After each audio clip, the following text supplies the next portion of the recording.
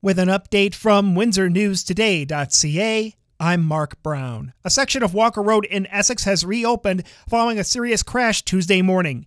3 vehicles were involved in the collision at around 9 a.m. between Northside Road and the 12th concession in McGregor. Police say one person in each of the vehicles was taken to hospital with non-life-threatening injuries. Meanwhile, a Wallaceburg man faces impaired driving charges after a single-vehicle crash on the long weekend. It happened around 5 p.m. Sunday on County Road 29 at the 4th Concession Road in Kingsville. The OPP found a vehicle in a ditch. The 24-year-old man was arrested after officers determined that he was impaired.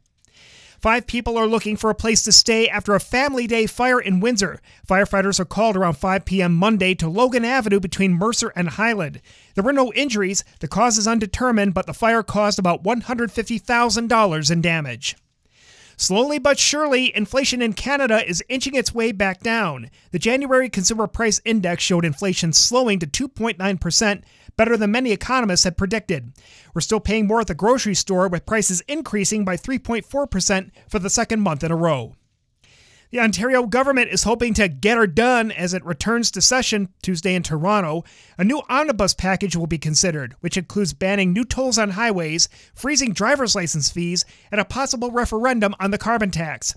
Also on the Queen's Park agenda for the term is the repeal of the controversial Bill 124, which limited raises for public sector employees to 1% per year.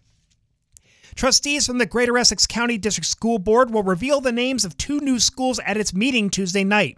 The new K-8 school in Tecumseh could be called North Shore Public or Beacon Heights Public. The school in Kingsville could be named either Kingsville District Academy or Greater Kingsville Academy.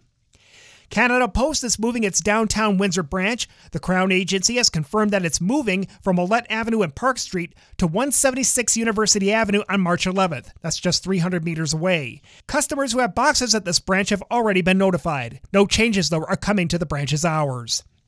In sports, Dresden heads to Lakeshore Tuesday night in Junior C hockey. In the NHL, the Senators visit the Panthers. NHL Commissioner Gary Bettman has upheld the 5-game suspension of Maple Leafs defenseman Morgan Rielly for his cross-check on Ottawa's Ridley Grigg last week.